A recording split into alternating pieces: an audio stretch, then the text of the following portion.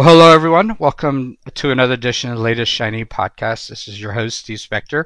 And with me, as usual, is Rob Hirschfeld. Rob, how are you? Hey, Steven. I'm enjoying the cold weather. I tell you, Rob, I feel like we haven't done one of these in a while with both of us. I keep missing or different things keep happening. It's like trying to fly a plane with one wing. It's just really hard. I've been looking at stats. I'm in the process now. We're going to build a website for this podcast and set up a newsletter. We're going to move to the real time. I figured after 77 podcasts, it's time for us to get serious. We're done playing. And, Newsletter, I think, is a great idea. People will be able to pick and choose what they want. They're all good, but it's nice to have highlights. So we'll be doing more stuff for our listeners. And so I thought, let's go back to security because we can never talk security enough. And those of you who remember our security podcast we did early last year, I've invited back Chris Steffen, who I think is the security guru of all gurus. Chris, welcome back to the podcast. Thank you, Mr. Spector. Hi, Rob, again. Thanks for having me back. Chris, I think it's been over a year, I think, since we talked about security, and the edge has moved. There's a lot more happening in it. There's a lot more conversations. Kubernetes is growing, all these things. So I thought, well, let's talk about where security is today. What are the improvements you're seeing? Where are the holes we're seeing? Before we jump into that, though, why don't you just give us a quick update of what you're up to? I know that you are between security guru jobs. Don't feel free. You don't have to name companies or anything, but just, kind of give us your background and then we'll jump in.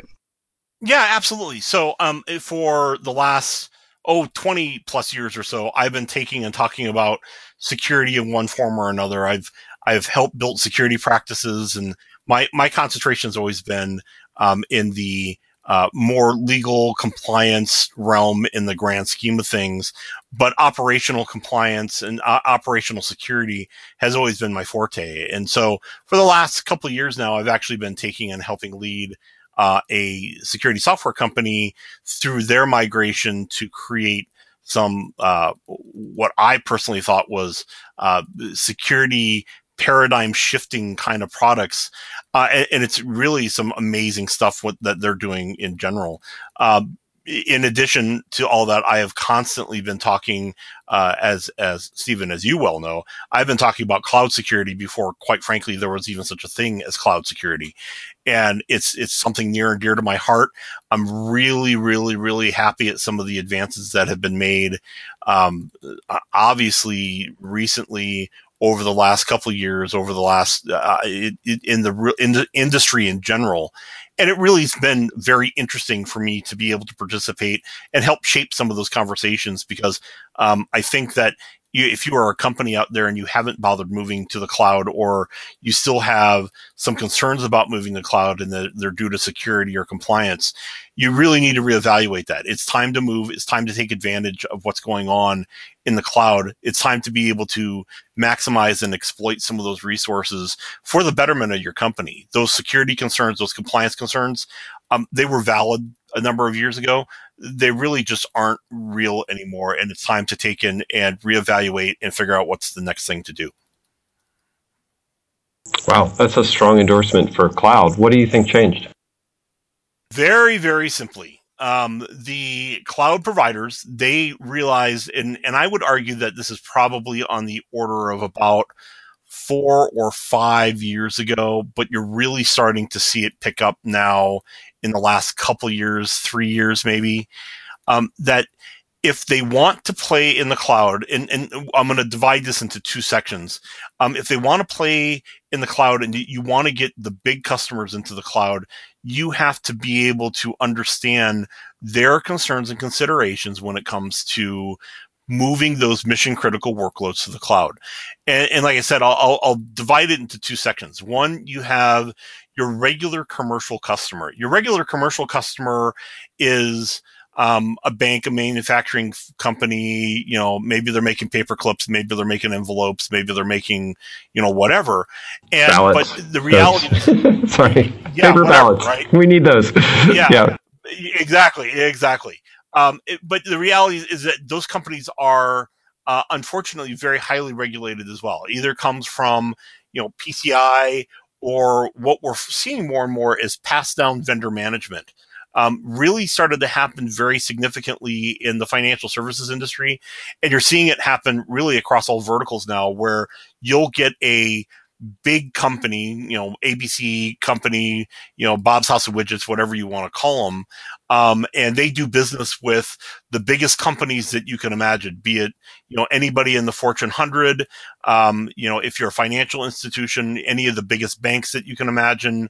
And those companies, of course, the way the regulations have panned out, those companies are then forcing their vendors, the companies that they do business with, to adhere to many of the same regulations that they are forced to deal with. Well, what's happened is that you have a trickle-down effect then. So you have those companies that are doing business with those big companies, because everybody does. They have to deal with the compliance. And then to make certain that they're compliant, they have to deal with companies that are also believing in some of the same compliance. So this is one of those times where the free market kind of is working the way that you would expect it to, where companies are starting to take and do a lot of regulation based on a lot of federal and governance requirements, but some of them actually doing the right thing and doing their own due diligence, making certain that the companies that they're doing business with are doing business right. That's the first group. The second group are those companies that want to do business with the government. And again, another whole subset, they have this whole huge set of compliance controls that you have to adhere to even think about, potentially doing business with them. Where that comes to be relevant is the cloud providers have basically said that, well, we have to do business with some of these smaller customers, but we really want to do business with the federal government and in international governments as well. And in order to do that, we have to pay attention to these compliance considerations, be it GDPR, be it, even something as simple as PCI, something along those lines. But then you have all your, 853 controls for FedRAMP, the Department of Defense controls, whatever have you. You have massive batteries of controls that basically say you're going to have security that does this, that, and the other thing. And it really is just in your best interest to be able to do that. More to the point, you can't even talk to the federal government until you've proven that you're going to be compliant with that set of controls. Easy peasy, whatever. The government has basically mandated those things, and the cloud providers wanting to do that business have basically taken that to heart and decided that they are going to establish procedures and policies within their cloud environments and their shared infrastructure that can be assessed by that. In turn, what's happened is that you have the various big four auditing firms that have now released guidance on how they can audit to those particular requirements. And once they've done that, it really kind of opens up the floodgates. Now companies have a certain level of comfort. It used to be that you had the big four accounting firms that would say, no, that's not a safe way to do it. Now they have real guidance on how to assure that your workloads are safe and protected. And it kind of has just trickled down from there. Yeah, but it almost feels like the net to me is following these requirements and guidance does make you more secure, which people should know, right? And then, the fact that you're riding on the coattails of people who demand those things makes everybody more secure. That's a rising tide type of answer. It surprises me because I was assuming you would go to better automation and CI/CD and not keeping instances up for a long period of time and having better patch disciplines of these, the way we're interacting with cloud is improving security. But you really went straight to the infrastructure's more secure. Yay. That it feels to me like those are all backdoor approaches. It's the front door that I feel like is a real risk factor for companies. And it is. I'm not going to deny that, but you got to start with the least common denominator, right? So let's use my hypothetical that I always use, which is Bob's House of Widgets. Bob's House of Widgets has 10 employees when it's all said and done, and they do business with Big Bank of the United States, and because they do business with Big Bank of the United States, they have to adhere to PCI and they have to adhere to whatever other pass-on requirements that they are getting from Big Bank. Well, beforehand, their security strategy was, let's not appear on the 9 o'clock news. Now they actually have some real policies in place that allow them to increase their maturity model. Rob, what you're talking about is something that I totally obviously agree with. But the reality of the situation is that there are many companies, and I would argue that most companies, apart from the biggest companies that we can think of, don't often have that level of maturity when it comes to how they take and do their automation. Now, the big companies, that's true. They are taking advantage of that. And the big companies are taking and going down that road. And I guess that's a positive line as well. It's a little. I think it's spotty. For what we see is we see a lot of people moving towards cloud patterns and automation, and then demanding that even on their on-premises and self-managed infrastructure, those cloud practices are moving down into the universally. In part because I don't. And this is sort of to me the secret to making security work is not a first order concern. We become safer when it's carried along by other good practice. I wish it was. Don't get me wrong. I'm not advocating putting security second, but I think that happens, and if security gets baked into the processes or into hey, this is a better posture anyway, and it's faster and it's more efficient, then everybody's happy. I don't see people putting security in front of efficiency and speed. Maybe you see something different, but what you're describing to me is security came along for the ride. And I think that is fundamentally true, but I think that what you're saying is true as well. I think that you are seeing the security processes becoming more mainstream. People are beginning to understand some of that more and more. And I think that you're seeing it become not something that's a nice to have. It's something that you need to have. And let's develop policies and procedures that can actually make that happen, especially as those companies begin to mature. Pivot from here into a Wild West place where none of that exists. Because, we love talking about edge. It's one of our key topics. And edge, to me, presents a unique security threat. I think last time you were on the show, we talked a lot about GDPR, which people should definitely go listen to that show because that's great. And we are not going to say GDPR a second time. Thank you. but I do think so. There's a security thing we've brushed on with other guests, but nobody's had the expertise to really discuss. In edge infrastructures, there is no inside the firewall in edge, right? The systems are interfacing up to cloud, so they're vulnerable. In between. And they're down to IoT devices and public facing infrastructure, so they're vulnerable from the back.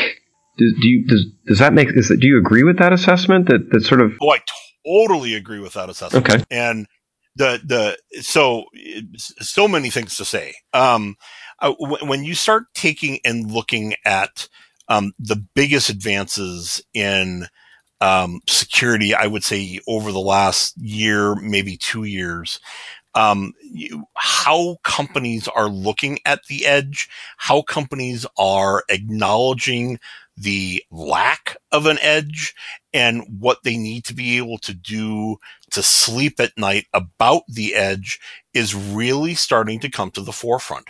I think that we can all agree that this idea of a nice, warm, fuzzy perimeter, I think those days are gone. I would argue, and I think I could do it pretty successfully, that those days never really existed. It was this almost pretend place.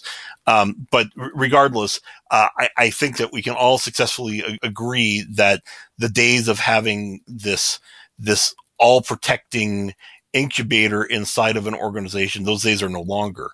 And so you really need to be thinking about, from an edge perspective, what does that mean to your company? How can people do their jobs, access their environments, do the things that they now expect that they have the ability to do, while the security people maintain some level of sanity, trying to protect intellectual property and mission critical company resources in some way or fashion that allows them to sleep at night.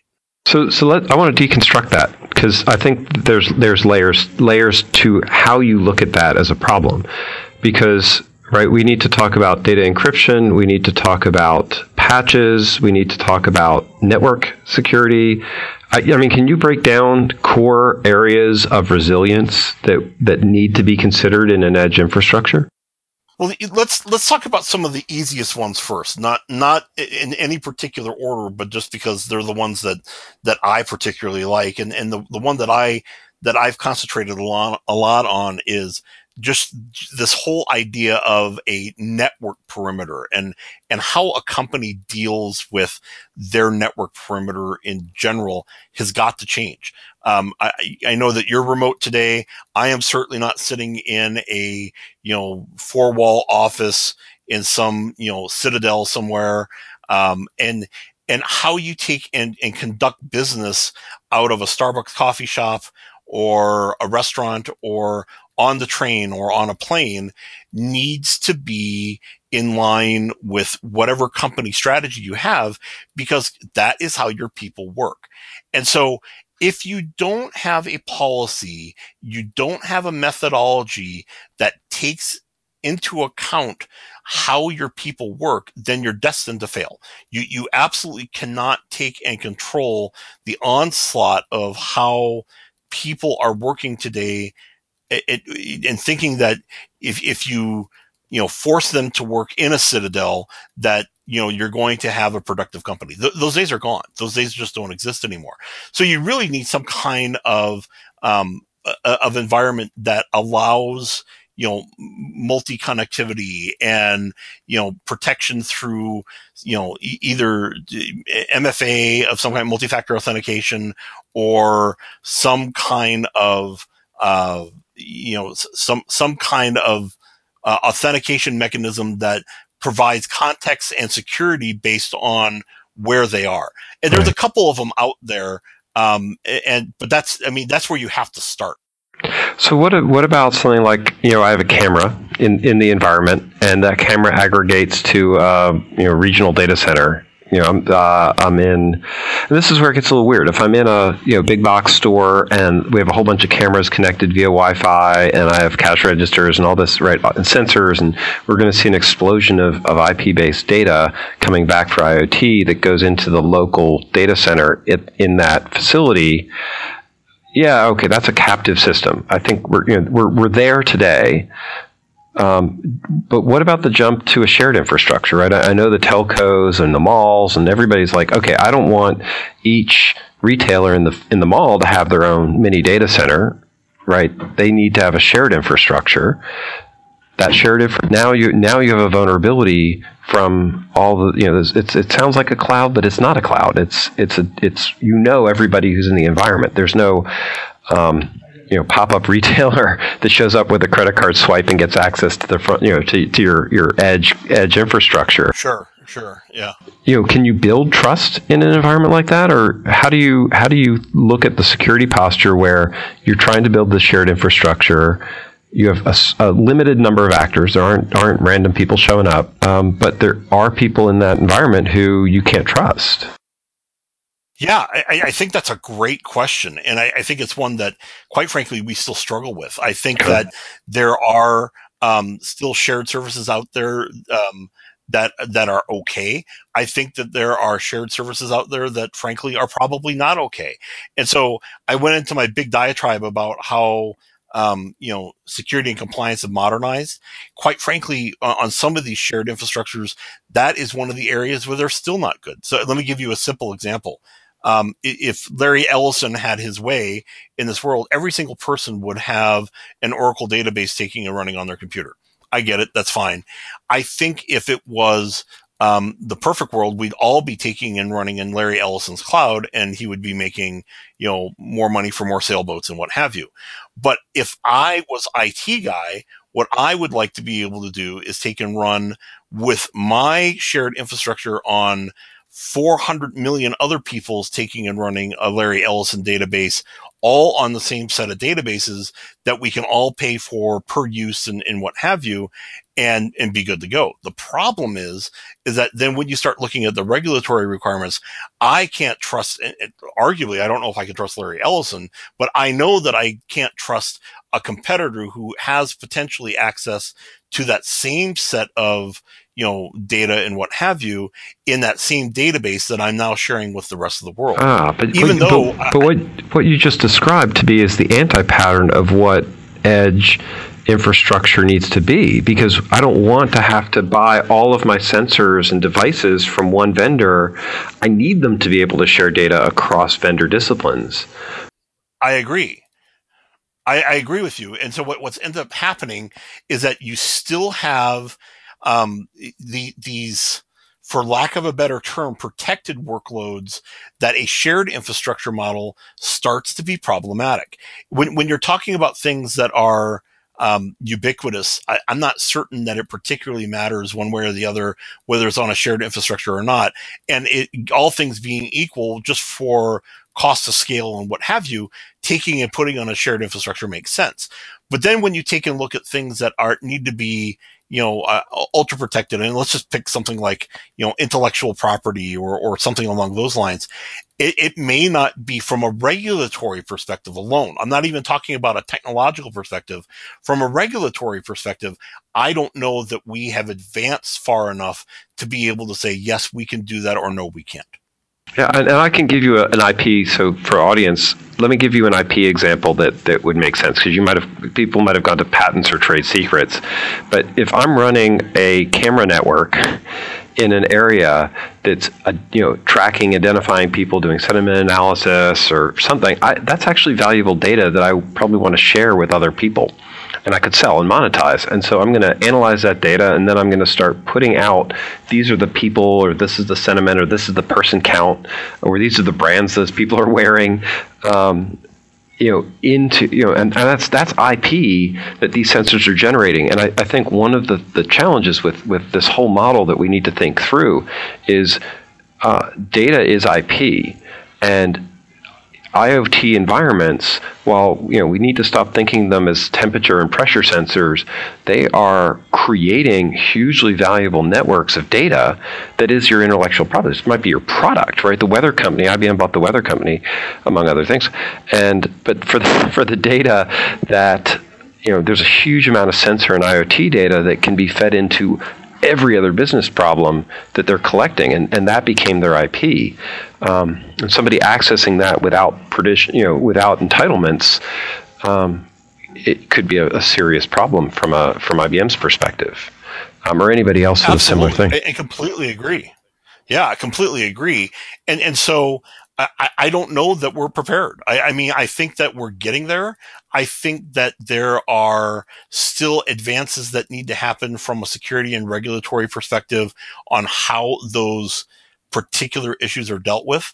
I feel that we're in a better place than we were, but I still think that we have a long way to go. So is there something that people designing these systems, because we're still designing these edge shared infrastructure or even dedicated infrastructure systems are still nascent. What do you think people should be thinking about as they build a secure infrastructure? You need a methodology, and I would argue a set of standards that you can take and follow for all. And let's talk IoT for a moment. Sure. One of the, I think, inherent barriers that you have with IoT is that there isn't a unified set of standards that everybody seems to be following on how IoT standards are, or how IoT devices are governed. That's true. Understandably, every single device is a little bit different and so on and so forth. But even, connectivity standards and even simple things like how, if they're remote, or if they have a remote, how that remote connects and what frequency it connects on. None of those things are standardized. So right. The first thing that I would always ask for is that there would be some set of standards that you can take and adhere to. From there, let me drill into that for a second, if you don't mind holding that thought. So from that example, instead of writing your own encryption protocol, use TLS, right? Use the standard. So even if you're embedding a device and you're not using a standard protocol, you are inherently unsecure, is what you're saying. You need to be using best practice, even in these edge devices, even in these standard connections. Make sure you're using encryption. Don't run wild. That's correct, and I would even go so far to say is that even following those kind of best practices it may not seem like it makes a lot of sense for your particular program or your particular device or whatever have you, but in the long run it does, because it opens up you having the ability to maybe not be controlled by, but integrate with some other enterprise class or business class methodology of control. Let me give you a simple example. It used to be that some of the systems integration points like System Center and even OpenView, so on and so forth. OpenView was notorious for being extremely proprietary. I mean, you were using OpenView, and if you were using OpenView, you weren't using anything else.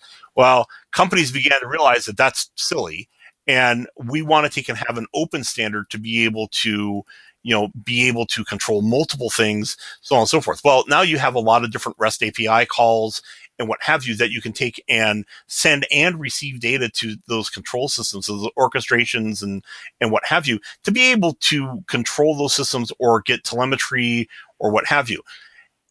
To go back to the IoT example, it may not make sense immediately for the device that they have or the device that they're programming. It may not make sense today, but maybe it makes sense tomorrow when you start talking about management, when you start talking about orchestration, to be following some of those standards. And the standards, I personally don't feel that they're onerous. I mean, again, why wouldn't you be using TLS? Why wouldn't you be using something like that? Why would you be using triple DES or some stupid ass encryption algorithm that doesn't make any sense anymore? Yeah. I mean, it doesn't make any sense to not be following standard. Sometimes these devices are very small, and they it's tempting to not have to. I mean, I was just talking to my CTO at RackN, and IPv6 wasn't supported in BIOS until a recent rev. Yeah. And so, these are small devices with limited overhead, and you might not, TLS infrastructure is hard for people to understand, right? How do you, create certificates and rotate them, and that creates some overhead for people to understand. But I think they need to. I agree with you. Yeah, and I guess I don't feel that it's so onerous that you can't. And again, maybe it's not the version that you have right now, but if you're not thinking about the future when it comes to, some of that architectural design work, then you're relegated to having to do some massive overhead when it comes time to do some integration for whatever the means may be. And so I guess I'm just trying to be a little bit forward thinking when it comes to those things. It makes a lot of sense to spend a little time now figuring out how you'll make that integration happen, comparatively speaking to doing it later, where it is a complete lift and shift redesign, what have you. That makes a lot of sense. And I would say the same is true probably when you look at the infrastructure you're backing up to. If you're using a standard tooling or platforms, then it becomes a little bit easier. I know we've had some guests who are trying to build whole cloth new platforms for Edge. And I think that's really compelling. One of the things that I scratch my head on sometimes is, are people going to look at that and say, yes, but I don't know where the demons are. Maybe they're just going to go Kubernetes and put that on the edge, even if it's not the simplest fit, because they trust it. Did you have a thought on that? No, I absolutely do. One of the, unfortunately, and we're seeing it even in the company that I worked for before, you have something that is a revolutionary idea when it comes to edge computing. The one that they had, and I'm again not trying to sell anybody anything, it was called the software-defined perimeter. It's part of an open standard, comes from the Cloud Security Alliance, and the idea. It's not new. It's not something that they came up with in a vacuum. It's been around for a while, and it's finally starting to get some more universal place, some more universal acceptance. But in the case of the software-defined perimeter model, it literally is one of those things where it's really, really hard to adopt something as paradigm shifting as a software-defined perimeter when Cisco is your incumbent. And that isn't this on a traditional firewall. They certainly have their place. But when you start taking and looking at the advantages that something that is cloud native, something that is developed with the cloud in mind, has over something that literally has not changed significantly, in function and form over the last 20 years. Yeah, they add wrappers to it. Yeah, they add some this, that, and the other thing to it. They call it next gen, and it's all pretty, and it has some cool lights. But the reality of it is that a firewall is still a firewall. And not to age myself too much, the first firewalls that I administered are fundamentally exactly like the firewalls that exist for everybody today. Not that I'm looking to become a firewall administrator, but it's permanent job security at this point, because it's something that you can learn once 20 years ago, and it's literally the same project and basic today. And to me, what you're defining, so this I feel like I'm about to flip my whole argument, because there is an element of I don't want to just stick to the entrenched. I know how this works, because we're on edge.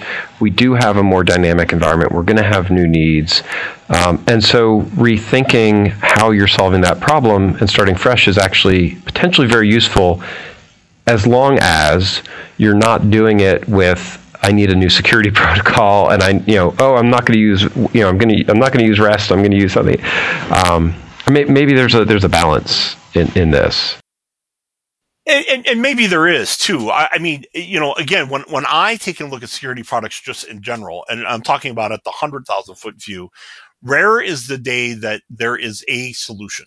And again, I'll pick on Cisco for a moment. As much as Cisco would like to tell you that they can solve all the world's problems with all the products that they have, the reality of it is that there's a couple of them that are really good. There is no possibility for all of them to be best in class. And so you have to kind of decide where you're willing to open up some risk, where it makes sense for you to, implement something new, a little bit different, to see if it works for your better organization, and start, for lack of a better term, start small. Start with something that is, an important part of your infrastructure, like a VPN solution or something like that. Again, VPNs are one of those things that hasn't changed in forever. It literally is the stalwart of edge computing, because the idea that you have a VPN to get into, the crown jewels of a network, it's almost laughable. I mean, it's something that's that I will beg to differ a little bit, although maybe it's just lipstick on a pig, but there's a ton of stuff going on in the WLAN perspective, where they're working to do VPNs that connect to cloud infrastructures and VPCs and interconnect from that perspective, but maybe that's just VPN with some lipstick. It is. It's exactly what it is. Okay. And not to be contrarian, but you're literally talking about, let's put the function away for a moment and talk about the technology, which is the opposite of how I usually talk. The technology behind those solutions is not changed. It is literally the same PPTP protocol that Microsoft developed in I haven't heard PPTP in a long time. Point-to-point tunneling protocol. But it's the same thing. For those of you who were still in diapers when we were using modems. Yeah, sorry. Sorry to age myself. That's what we're talking about here. But I mean, and I'm not saying that there aren't unique solutions to be using some of those things, and some of those use cases have changed significantly. But the end-all be-all of how the technology is designed and used has not really changed dramatically in all that time. Yeah, they're doing a little bit of interesting things with it, but fundamentally it hasn't changed. And let me give you a simple example. When you're thinking about, regular TCP/IP, security was never a consideration when they created TCP/IP. And so when you have a VPN protocol, in general, you basically, and this is one of my favorite mantras in the world, you connect first, and then you authenticate after the point you connect. Well, any security person in the world will tell you that that's stupid. It doesn't make any sense, because what you're basically saying is that, and this is the analogy that I used with my mother of all people. You have somebody knocking on your door in a traditional VPN. They knock on your door, you open the door, you let them in your door, you close the door behind them, and then after you've closed the door, you say, "Hi, who are you, and what are you here to do?" Bob the plumber says, "I am Bob the plumber. I am here to fix your water heater." And then in a lot of cases, the computer or the VPN client says, "Yes, you're Bob the plumber. Go ahead and go do your thing." Well, now Bob the plumber has access to your entire house and everything else, because you didn't direct Bob the plumber to a specific, to the basement where your water heater is. What you really need is something that connects, that authenticates first and connects second. And so there's a couple different solutions out there that do that, but that's really the direction that we want to go from a paradigm shifting, connect first, authenticate second, to an authenticate first and then allow them to connect. And so we need to wrap up. I'm going to use this as sort of a closing point because I think it's really important. In these edge infrastructure cases, you are already in the environment.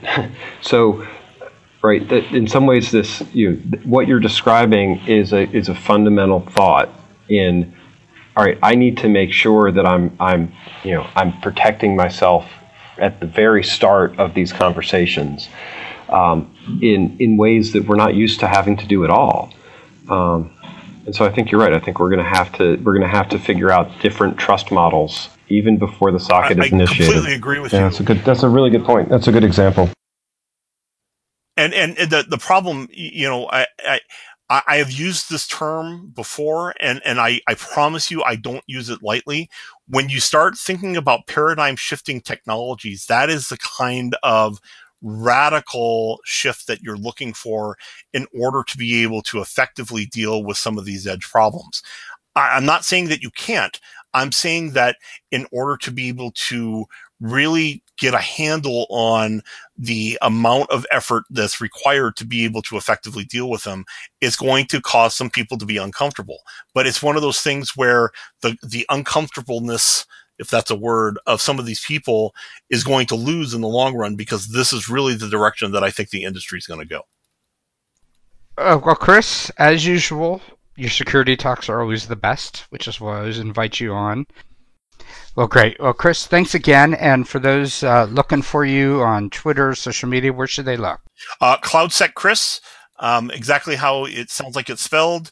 You can also take a look at my blog, which is thesecuritybeard.com. And speaking of the famous security beard, to our listeners, if you happen to run into Chris and you get a picture with Chris and you tweet at our latest shiny Twitter account with a picture of the two of you, as we build our website, who knows, maybe we'll make stickers or shirts, Rob. We could send prizes. And Chris, my beard is nowhere near yours, but I dream of it. And so if you run into me, anyone, which probably you won't, but if you run into me and take a picture, you don't get near the prize that you get with Chris, because the band has. The beard is definitely famous, and I love it. But quite frankly, it's a great icebreaker to talk to people. So if you run into me at conferences, and I am at practically all the conferences, just stop by and say hi, and let's just chit chat a little bit. I'm always happy to talk, and quite frankly, almost never interested in selling you anything. So come and introduce yourself and say hello. Listeners, we hope you enjoyed this, and we look forward to, Chris, maybe another year or so, maybe not so long, we'll get back on the podcast with you as things keep progressing. And trying to stay on top of security is hard because we never think about it. But I appreciate both of you guys joining us. Thanks again.